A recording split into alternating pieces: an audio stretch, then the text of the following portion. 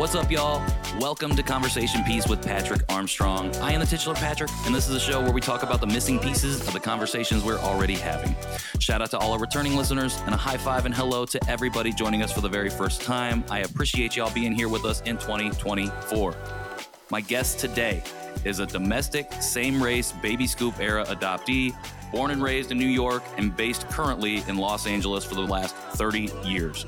She's also a screenwriter and personal essayist whose writings on adoption and the adoptee experience are some of the most powerful that I have personally ever come across. And therefore, it is my honor and privilege to welcome Mindy Stern to the show. Mindy, thank you so much for joining me. Oh my gosh, Patrick, thank you so much for having me. It is an absolute pleasure. We've been connected on the Instagrams for quite some time, I think. And before we hopped on, you gave me a nice compliment. And now that we are on, I just want to reciprocate all of those compliments back to you. I mean it when I say the way that you write, and we're going to get into it, is some of the most powerful writing that, helps me to learn and to grow, particularly this last piece that you put out and shared with us. It's incredible to see, and it is a real boon, I think, for our community as a whole. Thank you. You're very, very welcome. As of this recording, you just got back to LA from Budapest. How was your flight, and how are you doing? I'm great. I, maybe a little jet lagged, but I think I'm okay. Flight was long, but, all good, all good. Happy to be back in some warmer weather, but yeah. Do you do well with jet lag? I'm old, so I don't do as well as I used to, but fine. I mean, I think my first night back, I went to sleep at 7:30, and last night I went to sleep at 8:30. All right, so you're slowly building up. Yeah, I may have a different, 4:30 today, I'll have a different answer for you. But for sure. I appreciate you making the time today. So I gave you a little bit of an intro coming in, but for folks who may not know who you are, who are listening or watching this right now, do you mind sharing a little bit more about yourself? Not at all. So my name is Mindy Stern. I am a writer.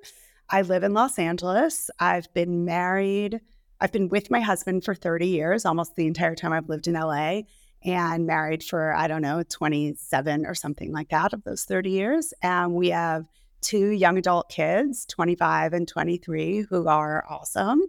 3 crazy dogs.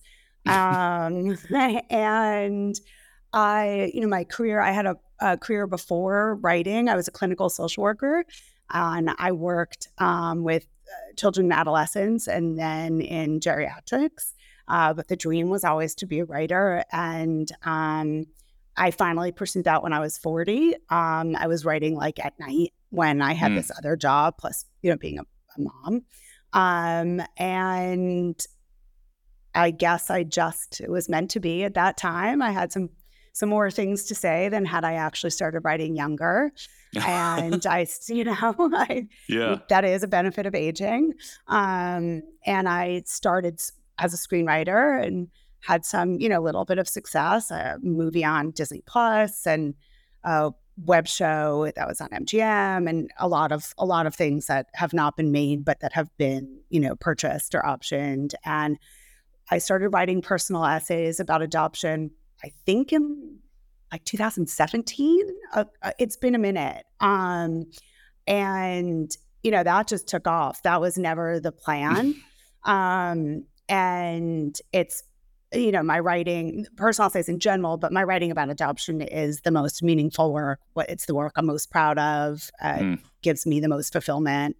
And, connecting with people like you through my writing, and hopefully changing the narrative a little bit through my writing kind of feels like my life's work. I love it. I couldn't be more aligned with that changing the narrative piece. And I feel like, again, I keep praising your writing, but I'm going to continue to do that through the next 45 minutes or so. I do feel like you are adding to that discourse. And you, like you said, you've been writing publicly at least since 2017. And I do feel like you can, when it comes to that shifting of the intangibility of that narrative, things that you can't see and can't quantify, when you read your pieces in particular, it does feel like you can feel something shift inside of you. So I hope as an adoptee, I feel that, and I hope other people feel that as well, because I know you don't write solely about adoption, but those pieces definitely hit in a way that we need within this community. So I appreciate you doing so. So you have shared that even as a kid, you always knew you were going to do like a search for your first family, which is a potentially crucial part of the adoptee journey if you choose to go down that path. Was this always a part of your identity? Not the search piece, but the adoption, adoptee related aspect of it. Was that always something that you like claimed and leaned into? That's such a good question. I would say yes, it's always been a part of my identity. Obviously, the depth of that has changed over time. But a story I've written about is I was in nursery school, and on the bus, so I was, 5 years old, I told my little nursery school bus buddies that I was better than them because my parents chose me and their parents were forced to keep them. Toxic adoption narrative, number one. And, I learned, I've known that story. Like, I don't necessarily consciously remember it, but my mother was called into the school because, the bus driver is a tiny little preschool in suburban New York. And, this was like, so she lied. And I had kind of been a little bit of a creative storyteller from birth. Always had it. Exactly, right? Because our life is a lie. So we tend to do that pretty well. So the school didn't know. And when confronted, why didn't you tell us? My mom's answer was, I didn't want you to treat her differently. And I learned that piece. I think, within the last several years, I asked her, like, well, why didn't you tell them? These things that kind of like I re-examined over time. Sure. And I didn't want them to treat you differently, is what she said. And, that really has stayed with me because I, from a young age, was always like, I'm adopted. Well, I'm adopted. Like, in many respects. So I kind of, it was like a badge I wore proudly, and had a very strong imaginary connection to my birth mother. I had been told that I was kept by her for the first 3 months of my life. So for me, that story, was she loved me. She gave me away because she loved me. It's like the story is infused with all that stuff that we're all told, right? Like, she loved you so much, she gave you away. The script, adoption narrative. The script that we were handed once we were adopted. Exactly. Yeah. So I never saw it as consciously, not as like a bad thing, something not to tell people, at least younger. That changes for a period of time. But yeah, it was always part of my identity. I like that you put your mom on not on blast, but like put her up against the wall a little bit, just as a preschooler already going around and parroting the dominant narrative of adoption. But then she's also kind of a little withholding of it in a way. It's kind of like it's a perpendicular situation, sort of. 100%. And I think that's really well said. And I do put her on blast often, as anyone who reads my work knows. So yeah, I probably started then. But I even, as a teenager, which also this is not a unique story, some 16-year-old fight saying, you can't tell me what to do. You're not my real mother. Like, so my story is dotted with this contradiction of being like proud, but then also kind of broken by it, right? Like, I don't know if I ever said this to my mom, but definitely thought it, and definitely have heard people be like, you're not my real mom when you're a teenager, because you're also a teenager. And it's like, this is the way that you act, I guess, according to society. But was that also fueled by this idea that, oh, I'm adopted and now my thoughts about this part of myself has shifted? Sure. And I think it's probably, the answer is yes. And I think some of it is, like stereotypical defiant adolescent behavior. But I think there's also, which is different for adoptees, is, you're going through the natural separation process anyway, right? Like, that's the developmental stage. So you're supposed to be pushing back and doing that. And sure, that's like a hook we can hang something on as adoptees. If we're not adopted, you find something else to hang it on. But I think what makes it different and atypical is that we are, I think for many of us, and for why for so many adoptees, adolescence is so rough and kind of the beginning of a lot of roughness, is that we're separating, but there's not really an anchor to hold us. Like Sure. there's not a tether, Right. right? And so I think for me, it was just that much harder because I started to feel angry. Mm, I started to feel I was angry. And I didn't have a place for that because who was I really angry with? Everyone? right. Yeah. How are you? It's like, how do I articulate this? I don't have the language and I don't have even the Right. foundation to base it in. Exactly. Were you writing about any of this at this time? I was writing. I had a lot of journals, some really cheesy Cosmo-inspired poetry. I'm here There for was it. this like fantasy mother thing. I don't have any of it. I wish I did, but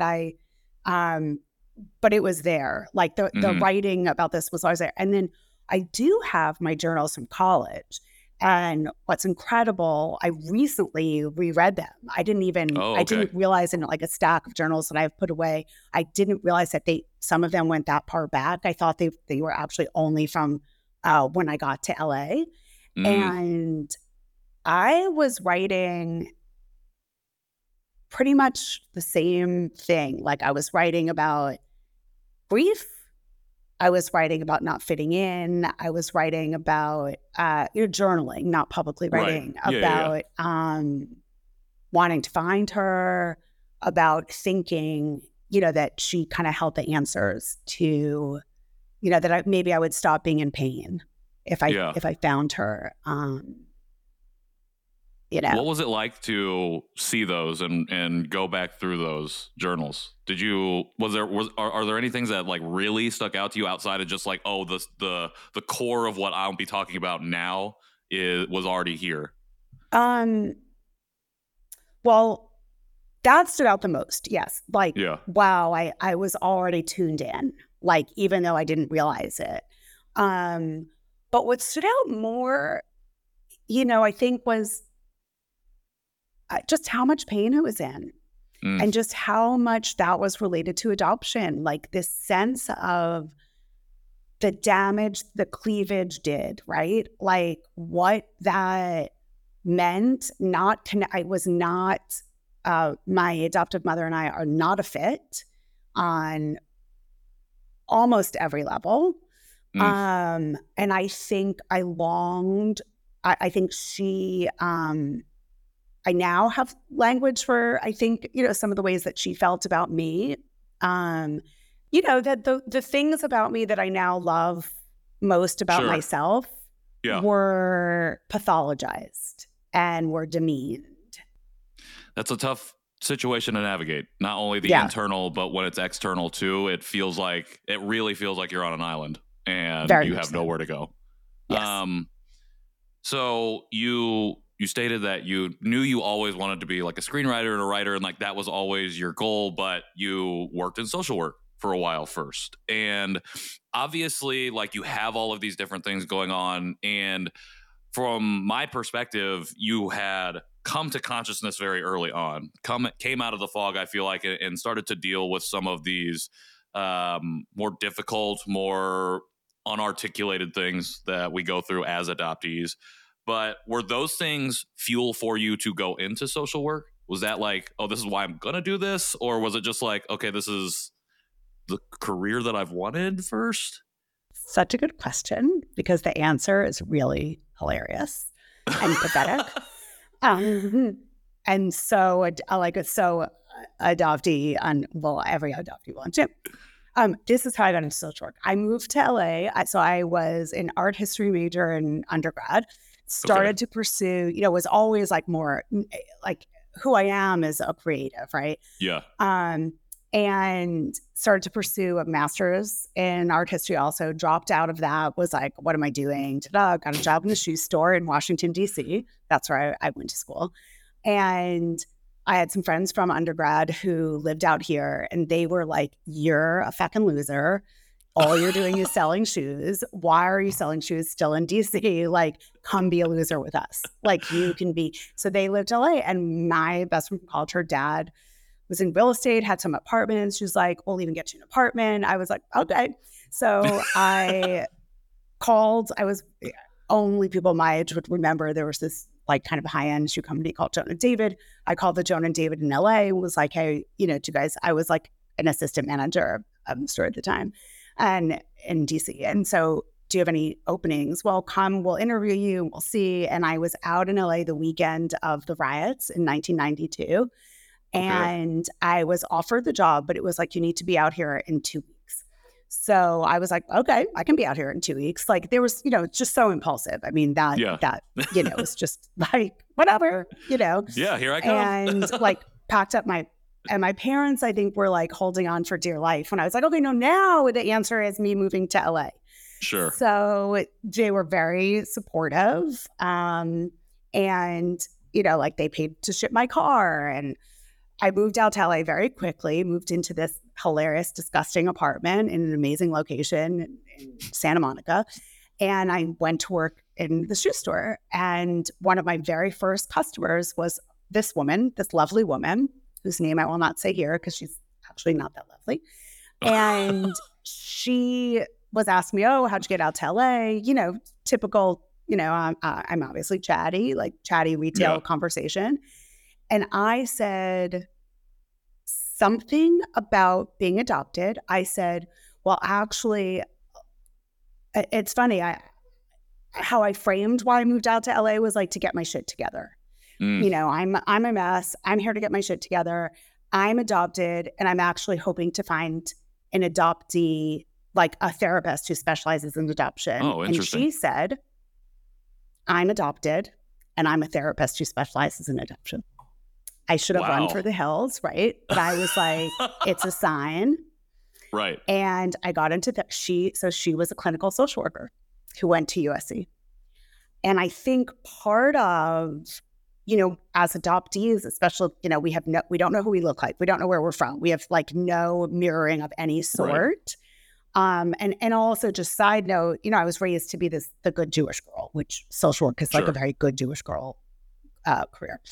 And Joyce is the therapist's name. I'll just say that. And so I got into therapy with Joyce, and I was desperately seeking this idealized mother figure. And I looked for it sometimes in toxic. I found it in friendships that were toxic. I found it in, I was just desperately like, find that mother who is going to take care of me and love me and be like me in the way that I need. Yep. And Joyce became that person. And so that is why I got my master's in social work. Was because I wanted to be like Joyce. It's interesting how those small interactions like can lead to really potentially life-changing situations. Yep. And that story reminds me so much of my own initial interactions with other adoptees, specifically Korean adoptees. And it's unfortunately it was great, but also not so great.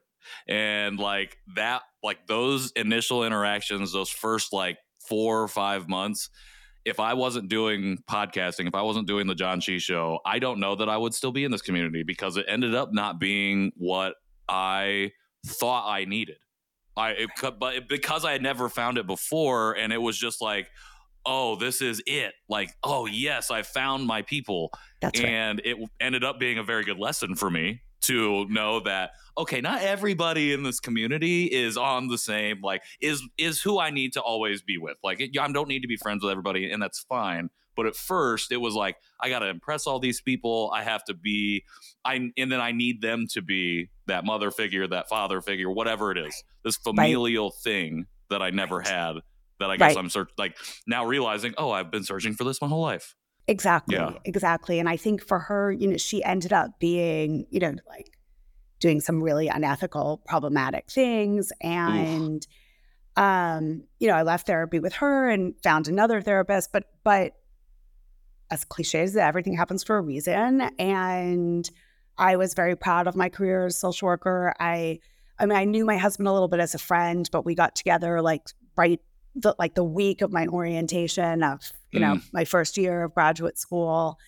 And the work I did, because you're required when you're in a clinical social work program, you're required to be in therapy. And so a lot of the work I did on myself at that time was just, so essential. And also I was learning all the attachment theory stuff. I mean, there's so much that ends up being healing for me in that experience. Sure. Because it wasn't just the therapy I was doing, but and even Joyce and her, some of her damaging stuff ended up being grist for the mill. I could then work straight with another therapist and really look at what I was looking for. But my path is riddled with, women that I idealized, where I did not use any kind of, there are no breaks, let's just say. Sure. I love you, you're perfect. Yes. Oh my God, one friend, even ironically, her mother is an adoptee, I remember. But, when my adoptive father passed away, I got some money and I wanted to buy myself a car because I drove this old Volkswagen that didn't have lap belts. It didn't shoulder belts with no lap belts. And it was always this joke. My friends were we're not getting into a fucking car, but we're going to slide right out. And so when I got that money, I wanted to buy a new car, but I didn't go around and look for new cars. Right. This one idealized friend, I just got the same car as her.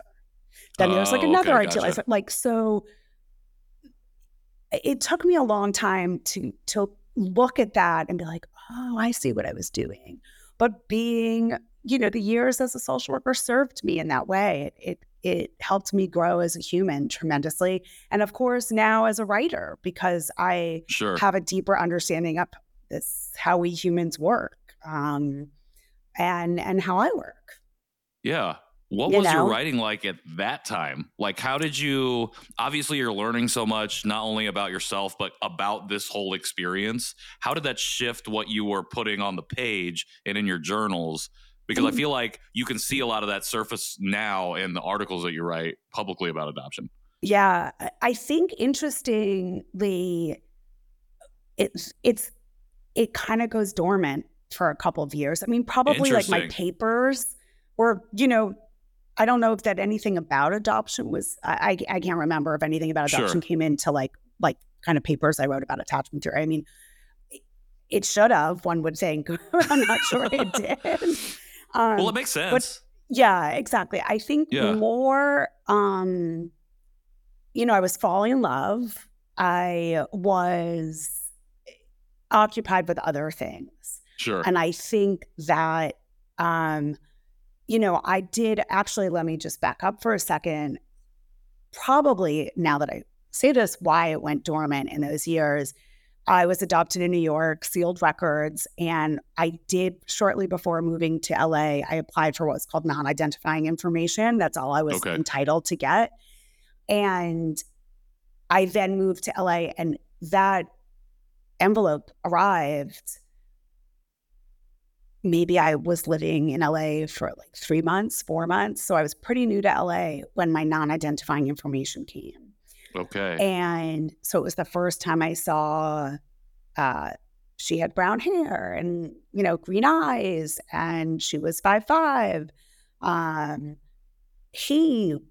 Whom I had never thought about as anything more than a donor, Right.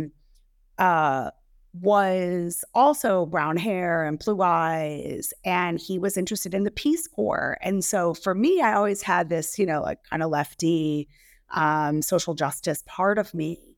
And it was so satisfying. It said they broke up before she knew she was pregnant. He didn't know. I think it buoyed me for several years. But it also is, tremendously overwhelming, right? It's the fantasy, that little piece was so much that I could not, it was on hold then. It was like put away, that envelope was tucked in my journal. And I think that it all just went Yeah. for many years. Sure. I really appreciate you sharing that, because I think when we think about this journey and getting any kind of information, a lot of people, just even adoptees, can feel like, when I have the information, that's like, okay, now I'm going to keep going. Like, I'm going to keep going and keep going. And I've had enough conversations with folks to realize that for a lot of us, it ends up being kind of this, okay, let me pump the brakes, because I am now seeing, even on paper, information that I thought I would never have. And even if it's not like contradicting the story that you've always been told, it still is, it does something in your brain, I think, that makes you feel like, I don't know, it's just like, it doesn't feel like a barrier, like an old barrier, like it feels like almost like a new barrier in a way. I think it creates so much vulnerability. Sure. Yeah. And I think you just, because for every piece of information you have, it's more real. Right. Like, Yes. and the more real it is, the more the facade starts to fall, right? Yes. Exactly. And so I think, and now, because now I'm in reunion with my father, now I found everyone, I can look back at that moment and understand it even better, because it's like, yeah, no, it fucks you up a little bit. Yeah. It's Well, gratifying and fulfilling, and also earth-shattering. Yeah, it's like, yes, I have this. And also like, okay, wait, everything around me is, inside of me maybe, is now fallen back apart. Everything that I put together has now like crumbled and cracked a little bit. Let me take a beat. Let me get back to this. Okay, so you mentioned that, you found everyone now. You are in reunion with your first father. I heard on a podcast that you did that particular thing happened very quickly, if I'm remembering correctly. You took a DNA test on Ancestry and met a first cousin, and then that very quickly led to something else? No, my DNA was up for several years before the first cousin hit. Gotcha. And I had after I found my first mother, and she had already died, and I had connected with her mother, who had, given me her husband's name, which ends up my birth mother's husband's name. That ends up being a really important breadcrumb. I eventually reach out to him a couple of years later, and he gets me in touch with some of my birth mother's friends. And Gotcha. so they put me in touch with some other people. And then no one knows anything about who my father is. Like, no one has even any idea. Gotcha. And then I once, probably a little wine fueled night, my husband was probably out of town, kids were probably asleep, I decided to set up a classmates.com page as my birth mother. Interesting. Not as myself. So her name was Gloria Gerwin, and I knew she had gone to UNC Chapel Hill, and I thought I was correct on the year. And so I just set up a page as her and did not tell anyone I did that, kind of forgot about it.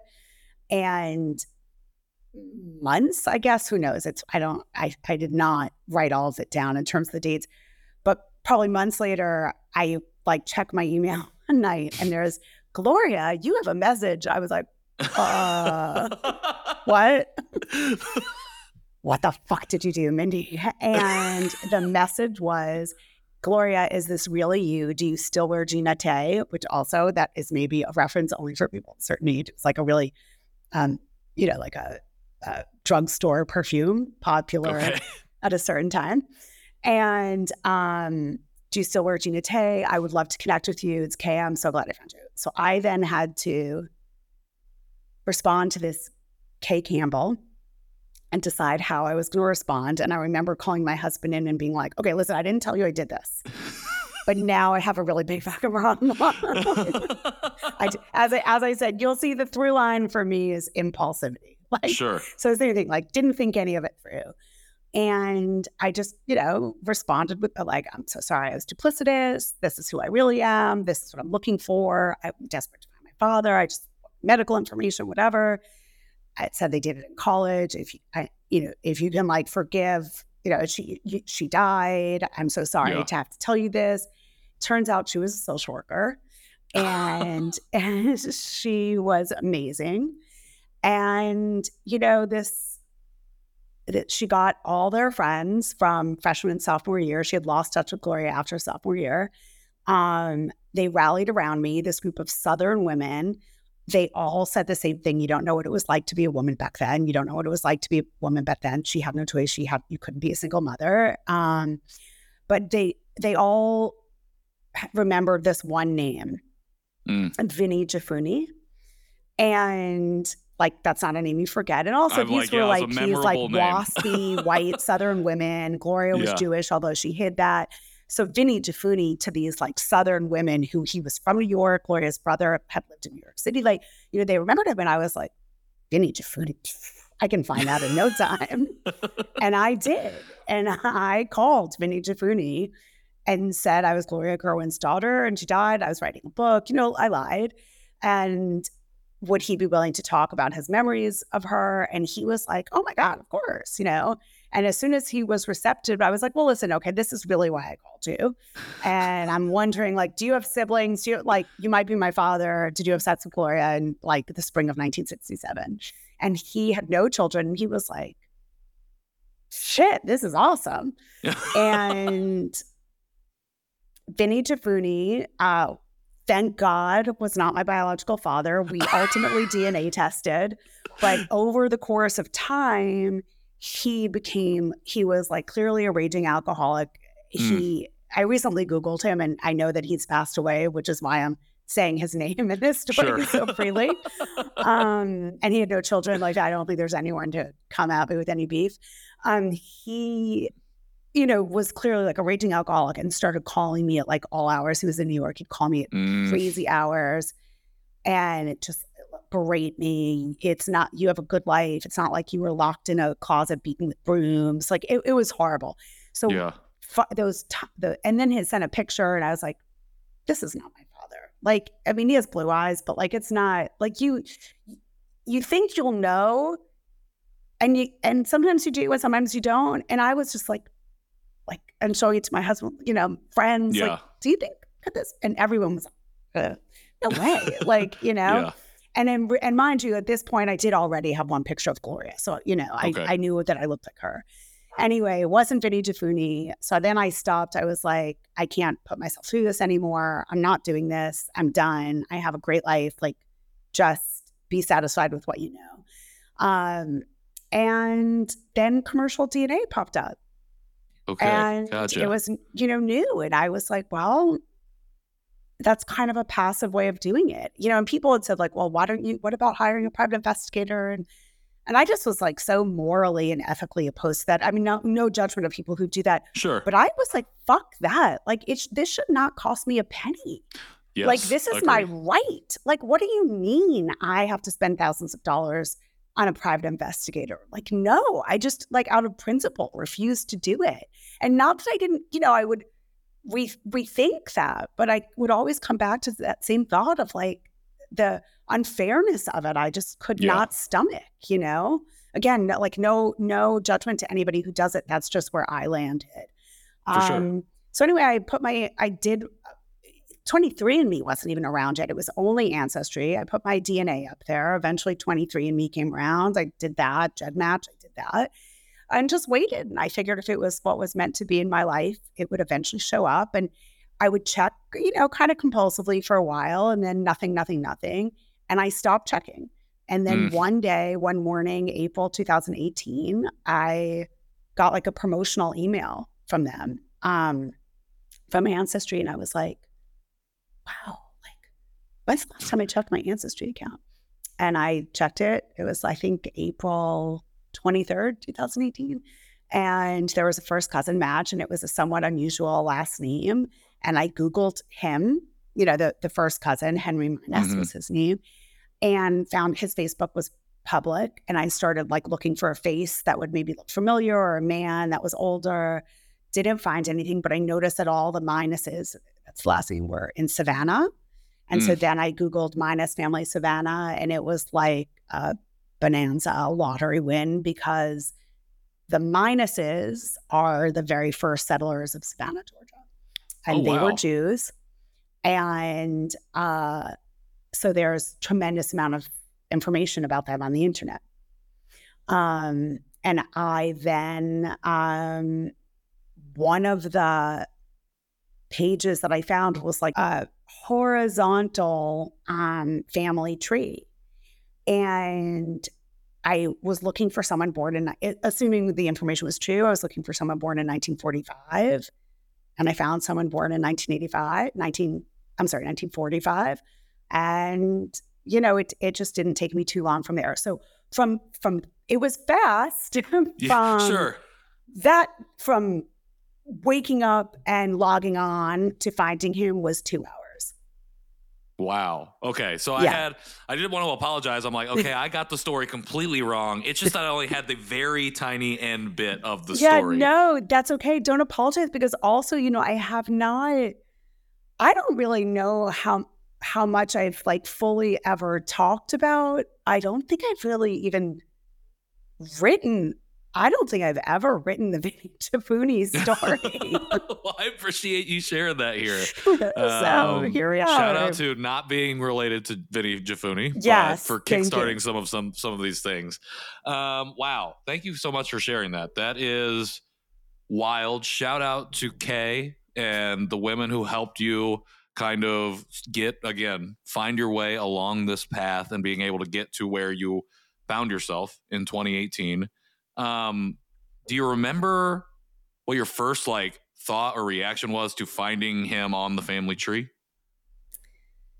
Yeah, I mean, like crazy heart racing, adrenaline, you know, texting my friends. And I remember my daughter was home from school. She had slept at a friend's. My son was at Coachella. My husband was somewhere. So I was alone in the house, and like, oh my God, and like giving like, you know, these insane real-time updates. And then finding his picture on the internet. And like, you know, any doubt I had was, I mean, I knew I'd found him, but then I saw the picture. Yeah. Right. And I have a friend who's a private investigator, and I called her and I started telling her, and I remember at some point, like 30 seconds in, not long in, she goes, stop there. I would have told, if you would have called me, I would have told you had him 10 minutes ago, kind of thing, you know, like, yes, it's him. Like, yeah. And I, you know, I had two half sisters. I have two half sisters, and one of them is on Facebook. And I once I found her name, and I sort of actually, I think I ended up finding like her husband's profile before I found hers. And I look like twins with her, even though we only share a father. Wow. And I am 15 years older than her, something like that. It was like breathtaking. It was breathtaking. And I was very, you know, like we talked about what it feels like you get these breadcrumbs, right? And some people are able to just like mow ahead, and some people need to stop, and it takes years. Yeah. And I think the stopping with each piece of information is the more common, a little bit more common version, because I think the digestion process is so intense and overwhelming. Yeah. You know, so I sat with it for a few hours and thought that I would go slow, but I did have his phone number. That's not very long. No. And also I remember maybe my husband was home, maybe my daughter was back home. People had returned to this house, and I was like, I can't tell anyone I'm doing this, because they were all like, take a day, please take a day. And I was like, hi, how minus? This is. And I called him. I remember hiding in my bedroom closet, and he didn't answer, and leaving him a voicemail saying, I was Gloria Gerwin's daughter. She had passed away. I was writing a book about her. I I found his name in her papers from college. If he remembered her, would he call me back and be willing to speak about her? And I, of course, didn't think he would call me back. The next day, I reached out to my half sisters. That was immediate. And I remember I had a script at a company that had been optioned by a company at Warner Brothers. And I had a bad cold. I had this really important development meeting at Warner Brothers. And I was also waiting to see if these people would reach back out to me. And I was so grateful in the meeting. I couldn't have my phone on me. I had to try to focus through the Sudafed on my work. And finally, after a 2-hour meeting, walking back out to my car, looking at my phone, and my sisters had emailed me back. So that day was spent connecting with them and pictures. And it turns out our father was going to be going down. He was retired and lived on Cape Cod, but they lived in North Carolina. He was going to be visiting them. And they were going to tell him about me because we all agreed he was never going to return this phone call. And the next morning, my daughter happened to be home and was in my room. I was getting dressed for the day, and she was sitting on my bed, and we were just talking, and the phone rang. And I looked at it, and I said, holy shit, it's that number I called yesterday. And my daughter picked up her phone and recorded it on video, which is an astounding thing to have. Yeah. And he initially was like, oh, of course I remember Gloria. And in the video, you see me go like this because I know that it must be him. And then I tell him, and then, goes a little differently. And it just was, he was in shock. Obviously, I said, I know you don't know about me. I don't want anything. And it was I asked him about the Peace Corps. Yes, he had gone to the Peace Corps. It was very cordial, awkward, bizarre, as weird as you think it was. It was. That plus 10, probably. Exactly. And then I told him that I had reached out to his daughters, and he was not happy about that. And he got real angry. My daughter actually stops recording. Let's keep the fairy tale alive. Yeah. And I was really proud of myself. I stood my ground, which this is this lesson for every adoptee. I learned from that moment, every adoptee who goes through this experience, as so many of us do, where I said, no, I'm sorry that, yes, it was impulsive. Yes, I could have waited for you to call me back and give it more time. That is fair. Right. But I will not accept the charge that it was not my right to reach out to them. This is my story. They are my sisters. I refuse to be a secret. I'm a human being, and I am a human being first. And I deserve and am allowed to tell whoever I want to tell. And I stood in that space. And, Patrick, had I found him 20 years, 10 years, maybe even 5 years before, I would not have had the wherewithal, the courage to stay in that truth. And I probably would have crumbled a little bit and begged for forgiveness. And I didn't. I said I was sorry. I understood why I was upsetting to him. But I didn't cower, and I didn't grovel. And I hung up, and I probably cried a little bit. But I think I was more just trying to breathe and say, you did what was right for you. Yeah, tears of relief, almost, I'm sure. Just being able to do that. Pride. I think so. Very proud. Yeah, very, very proud of standing in that place.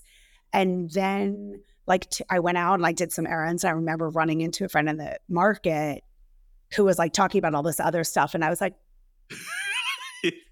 Sure. Yep. I was cool. In fucking shock and trying to just go about my day like a normal human being. And I had I driving to my next errand, and he called me back, and I started to cry when I answered the phone. I was so scared. And he said, it's Almina Skin. And I said, oh. And he said, I'm really sorry. I'm really happy you found me. And I spoke to my daughters, and they told me how great you are. And they sent the pictures, and I can't believe how much you look like us. And I'm sorry for what I said. And I, said, I'm sorry, I didn't wait. And he said, no, you're right. Like, you did the right thing. And Hell yeah. I was like, yeah, I did. And we were on the phone for about 2 hours. And the end of it was, to be continued, which we joke because Sure. that's kind of our line still, to be continued. And then, over the course of the next 2 weeks or so, there were lots of conversations. And I remember he called me. That was a Tuesday, I believe. And we set up a call for Friday. He said, can I talk to you tomorrow? Yes. Okay. Or even that morning. And he said, I want to clarify something for you.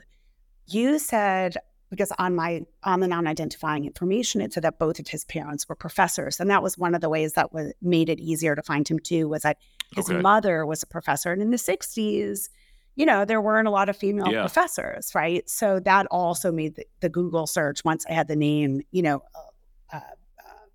fruitful. And he said, but my father wasn't a professor. My father was a writer. Wow. And not only was his father, my grandfather, a writer, he was a screenwriter. And he started as a playwright. And his first produced television project was an original movie for the Hallmark Channel. And my first produced television project was an original movie for Disney Plus. So when we talk about why it matters that we know, I mean, I'm so grateful. My path, as I said, becoming a social worker, these things made me a better writer, everything. I needed to live my story, right? I needed to get to here, as we all do, to have the strength to cope with all of it, to have the foundation in my family that I created, in my marriage, and the friendships I have, to be able to withstand all of it. But there was, there was a part of me that it was so much fucking wasted time. And I know, you can't allow yourself to go there because no time is wasted, right? You have to live in that more spiritual place. And of gratitude and all that. But to say that I didn't feel that, would be a lie. Sure. 100%. Wow. Thank you for sharing that. Thank you for sharing that with me and with us. And it makes me think about, again, like you said, why this matters, why it matters for us to be the writers of our own stories, to be to be able to take that and live it. It makes me think about my journey and how I'm able to pinpoint specific moments in time. And this is, if something would have happened slightly differently, if this would have not happened at this moment, what would have happened in my journey? I kept thinking about that as you talk about these specific moments in time. It makes me think about you and this is your movie. This is your book. This is your story. There's no other way for me to even think of describing it other than it could only have happened this way, and you made it happen this way. And had you not went in the closet and sat down to make that and left that voicemail in that way, and had this first conversation not went the way that it did, had you not reached out to your half sisters, all of these moments that could have went slightly differently, but didn't, because you were able to then, from all of the context that has happened before each moment, to be able to do those things, man.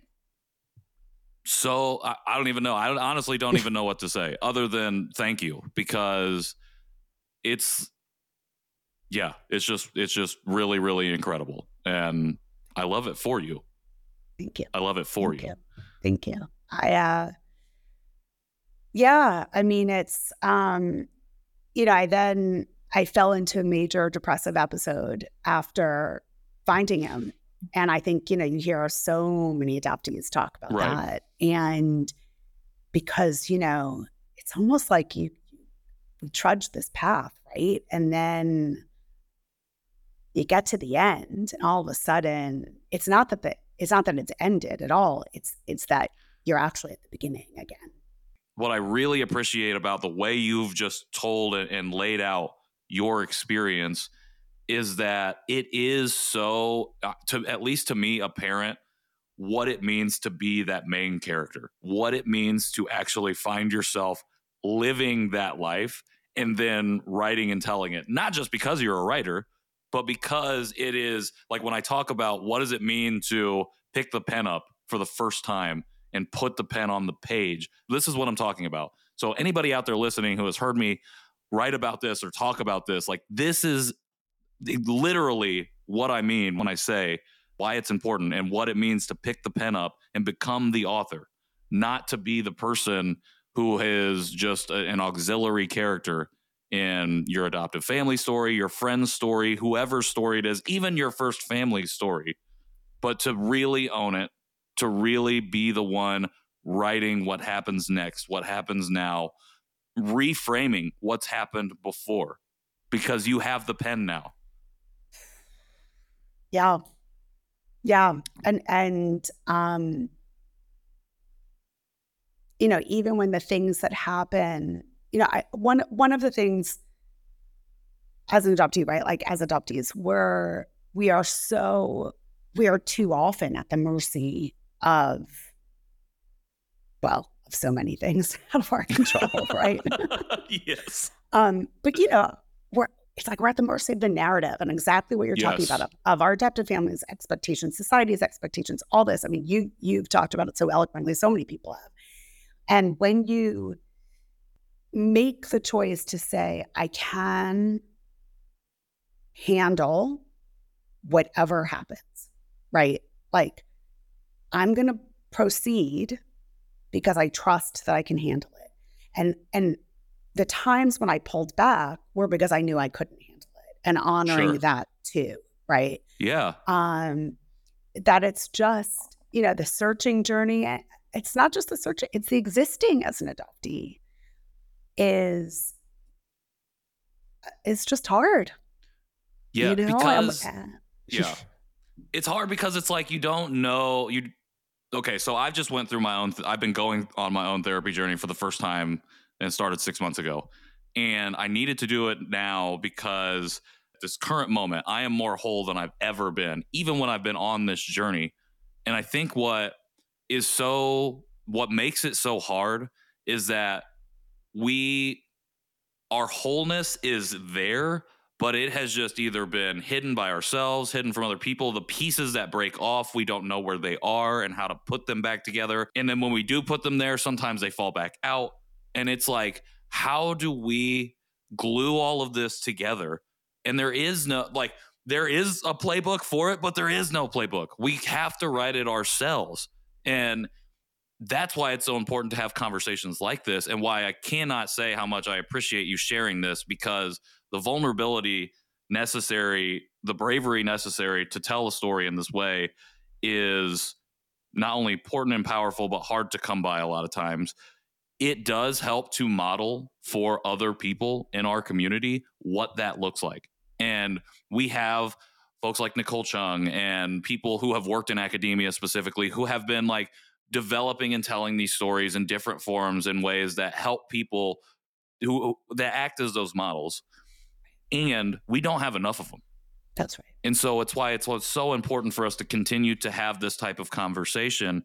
And again, I probably said the word appreciate like 100 times in the last 10 minutes, but like I cannot appreciate you enough for doing so here on this platform in this way, because it is just so profound and powerful to me to hear you, and such a privilege. I want to say that actually, it's a privilege to hear you share that with me. And even if this never went out like in public, it is a privilege to have been on the receiving end of your story, because it's helping me to think about, even in this moment, my own story and my own journey with some of these different parts and pieces of this experience. So thank you. You're so welcome. And I feel that reading always your awesome Instagram posts, like, and seeing your journey, witnessing it, and being very honored to witness it, that your vulnerability. Don't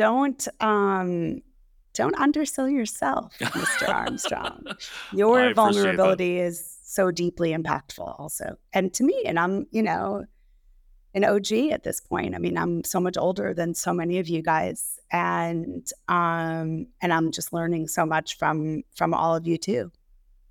Well, I appreciate that. As we move to the end here, I want to touch on a piece that you just released, and maybe this is getting back into that vulnerable space a little bit, but it's titled My Dead Mother and Me. It's infused with like love and grief and pain and power and softness. It's really hard to describe. When I was trying to write the words to describe what I felt after reading it, it was hard. I was just writing words. I'm like, I don't know what any of this means, but I feel it in my bones. Like these are the things that I feel when I'm reading this.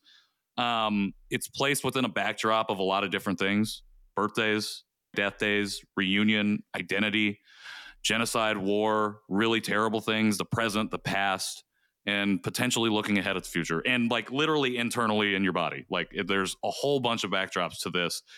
It seems really obvious having listed all those things out, and for anybody that's read it, but what made this the right time for this piece to bloom, to find its way into the public? Because I feel like it's something you could have held to yourself, but it's something that you've allowed us to, you shared with us, you've given us permission to enter into. What made now the right time for that? Well, first of all, thank you for all those kind words. I had attended an event, an adoptee event, and was speaking with an adoptee, transracial adoptee, and somehow in the conversation, it was issues of current war in Gaza, what it is to be an anti-Zionist Jew, whatever language you want to call it, someone who's deeply opposed to this war, came up in this conversation. And I said, talking about it parallels like what it has been my journey as a Jewish woman, being critical, openly critical of Israel, openly critical of the current state of Zionism, if not the original state of Zionism, is very much parallels what it's like to be an adoptee, talking about adoption in an open way and looking at the negatives, right? Like people are so invested in these narratives, and it's like their worldview will collapse if you just pull one thread and make them say like, hey, wait a minute, will you just listen to this Palestinian? Will you just listen to this adoptee? Will you not pathologize me and say you just had a bad experience or you're a bad Jew, right? Like, so it's been really on my mind and percolating somewhere in there. But so I knew that somewhere, and that kind of happens in my essays. Like sometimes some of them just pour out, but some of them it's something was like months of just figuring itself out within me. But getting to Budapest and being in Budapest, where I didn't really remember or didn't know the history of, what had happened to Hungarian Jews in Budapest, and having this profound experience, but it also being my birthday and the fact that, I've known, I found my first mother in 1999. So in 1999, I learned that she died the day before my birthday.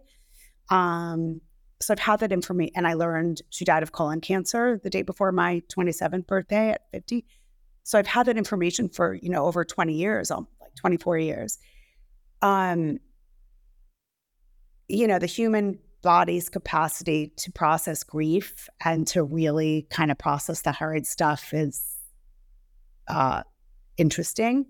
And what's happened in the last several years, I learned in 2008, so it's almost like roughly 10 years, 2009, I learned the truth of my birth, that she did not know she was pregnant. I was not with her for 3 months. She went to the hospital with stomachache, had a baby, and her brother told people that she had surgery to clear an intestinal blockage. So I've known that piece since 2008. And then in 2022, I had met with her husband in 2008, but then I met with him again in 2022. And in 2022, I learned that she was diagnosed with cancer exactly 9 months to death, right? And so over those course, those like 3 specific points of information, I felt sad on January 11th. Okay, it's her death day, my birthday. Oh, she couldn't take one more day. I mean, I've written that line ad nauseum. She couldn't take one more year of that day. But something happened in the last like 3 years, maybe, where the enormity of that and of feeling like it was my fault she died, that I killed her, um, the deep well of grief that January 11th is for me has only, and I have to believe it's, if I was religious, I would say God, the universe, whatever, has taken care of me. And I'm ready to feel that safely because I don't know what I would have done feeling it too much earlier in my life. Sure. Frankly. And so that is my very long answer to your very short question, which is why now was here I was in Budapest. I had this idea was like percolating anyway about the similarities between the narrative, breaking down the narratives, the similarities in the responses I get. And it just coincided. Oh, and so this was all in my head. And then on the night of the 10th, I had a lot of trouble sleeping my first few nights in Budapest that first week. And I thought it was jet lag, but it was probably anxiety in leading up to the 11th. Mm-hmm. And on the night of the 10th, going into the 11th, there was this article in The Atlantic about microtumorisms, about these cells, these fetal cells that live in, that travel back and forth between womb and mother and fetus and mother and where they're found. And when I read the passage that they were found, they can even be found in the colon, middle of the night, my husband's asleep next to me, I just start sobbing. And I know that's it. That's what I'm writing about when I wake up in the morning. Amazing. Thank you for sharing that. And that, like, even science, I didn't say science that you brought into this, but that's what I was referring to when I talk about the literal internal. I never heard of this concept before. And as of recording, we are maybe 1 week away from welcoming our first child into the world. And I was really sitting with that concept of this deep connection. And even though they called it like unwanted invaders, I think is what one of the descriptors was. I couldn't help but think about how intimately connected mothers remain to children, no matter what, no matter if they have no relationship to them at all, but just that deep, deep, deep connection. Yeah. And in a way, they call it unwanted, but for me, I don't know, when I was thinking about it, I just kept thinking about love. And it's just the bits of love that remain even when you're separated for whatever reason, even if something tragic or terrible happens, or even if it's just going to school, going to college, just moving away. There's this love that's always there, even if the relationship is rocky, whatever. I don't know. It's just and I appreciated you writing about that because I was just I've been thinking, just pre-parenthood mode, thinking about what those relationships will look like. And it just really was really profound to me. And then the other thing, not to spoil too much from the article, everyone needs to read it. It's linked down here in the show notes, but I thought about it because of the story you've told. You were walking around Budapest and you happen to find yourself at a chapel and you happen to sit down in a pew. And it just happened to be a Stern that was listed there on the thing. And I just, after now hearing your story, I just thinking about, again, these single moments in time where we find ourselves right where we need to be. And even if we don't know it, and it's just such a powerful, powerful thing. Even when laced with grief, I can't help but feel some of the love that remains, and just how connected we all are on a communal level, Yeah. from the individual level to the communal, and how it really welcomes us all in if we allow it to. Yeah, So I totally. And appreciate it. I think that, that's, if we can remember that, oh, maybe the Yeah. world would be a little bit I know I said before we got on here, these are about 30 to 45 minute conversations, but sometimes they go over, and I'm looking at the timestamp right now. It is crossing 1 hour and 11 minutes, and it has been, if it's felt like 10, it's been an incredible experience to sit here in conversation with you. I'm sorry we haven't done it sooner. Can't wait to do it more. I have two more questions before we wrap up. The first one is, you've dropped not just a lot of knowledge about your own experience, but just a lot of things we can take away. You've done a lot of teaching here. Whether you feel like you have or not, you definitely have. And it takes a lot of energy. It takes a lot of labor to do. Who are you currently learning from? Who do you find is teaching you at the moment? I think first my children. I think having young adult children, and as you will soon see, it's real humbling, Patrick, this parenting thing. But I think, there, as a lot of parents will tell you, right? Like, so I think there's, on a personal, not adoptee, but even adoption connected, because I've had to look at, parenting mistakes and my own limitations as a human being and as a mother. And a lot of them connect to unresolved adoption stuff, and so that they teach me. And I think on a broader community level, I think the entire active, vocal, transracial, transnational adoptee community has, you guys are such a gift. You're such a gift to the adoptee community, because I like how and in earthquake, it's like a 3.2 earthquake, like 3.3 isn't just a little bit stronger. It's like 100 times stronger. It's like, that's how I think of, like, whatever my issues and my understanding of issues as a same race domestic adoptee are, the challenges and issues and grief for you and for not just you is exponentially worse and exponentially more complicated. And I think that like learning that and staying present to that story, and hopefully also, letting people who talk to me about adoption know about that.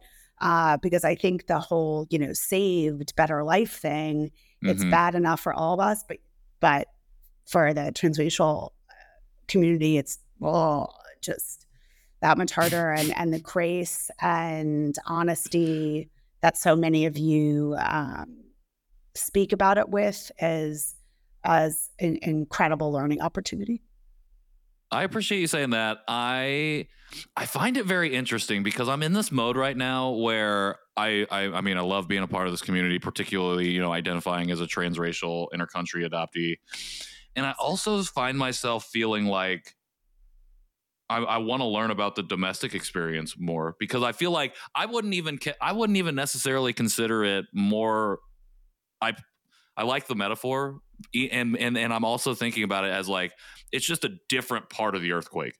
It's not. I don't feel like it's necessarily exponentially different, but you're saying it, so I will run with that and say that. But it's just a different part of the earthquake, and I think as a community, we have to understand that no matter where on the Richter scale, no matter what the frequency or whatever is happening during the earthquake, we're all part of that same quake.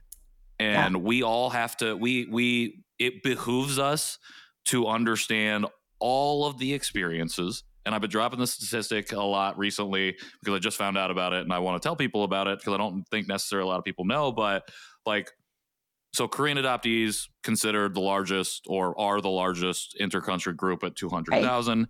In 2000, the U.S. Census started to count adopted people on the census for the first time in households.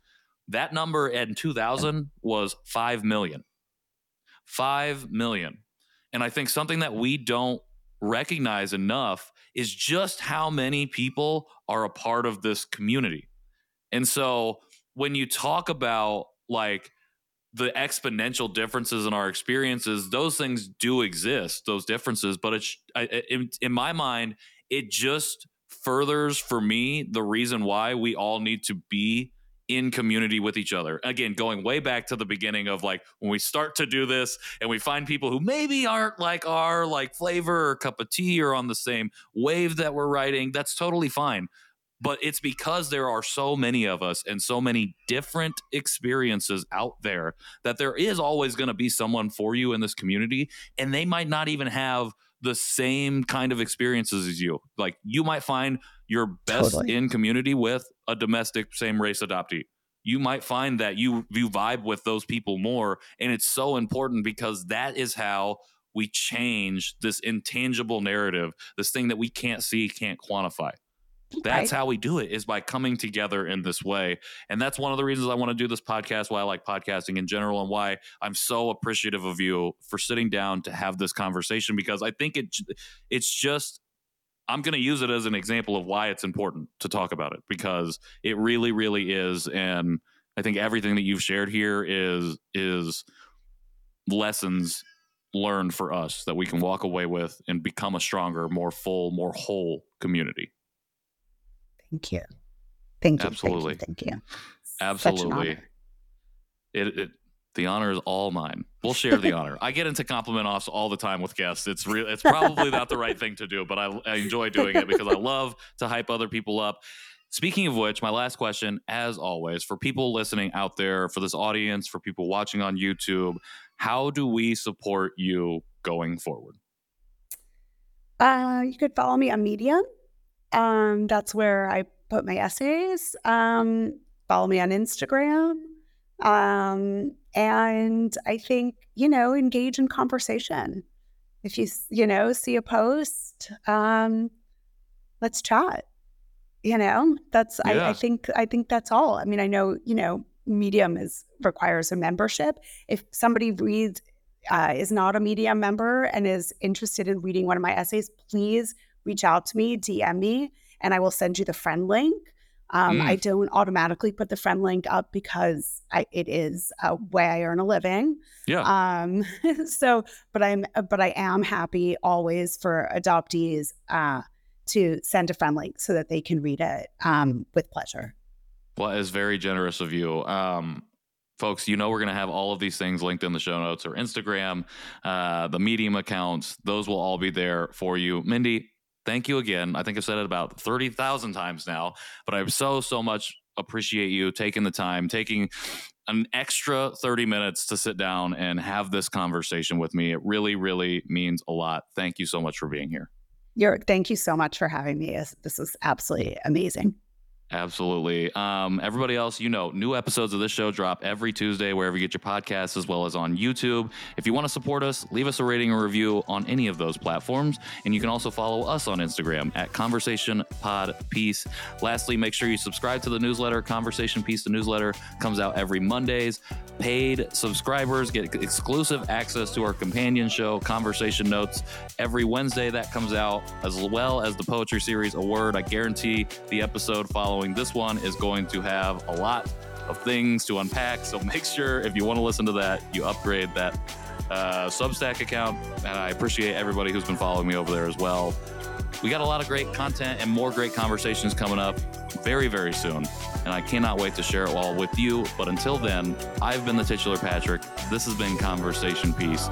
See y'all soon.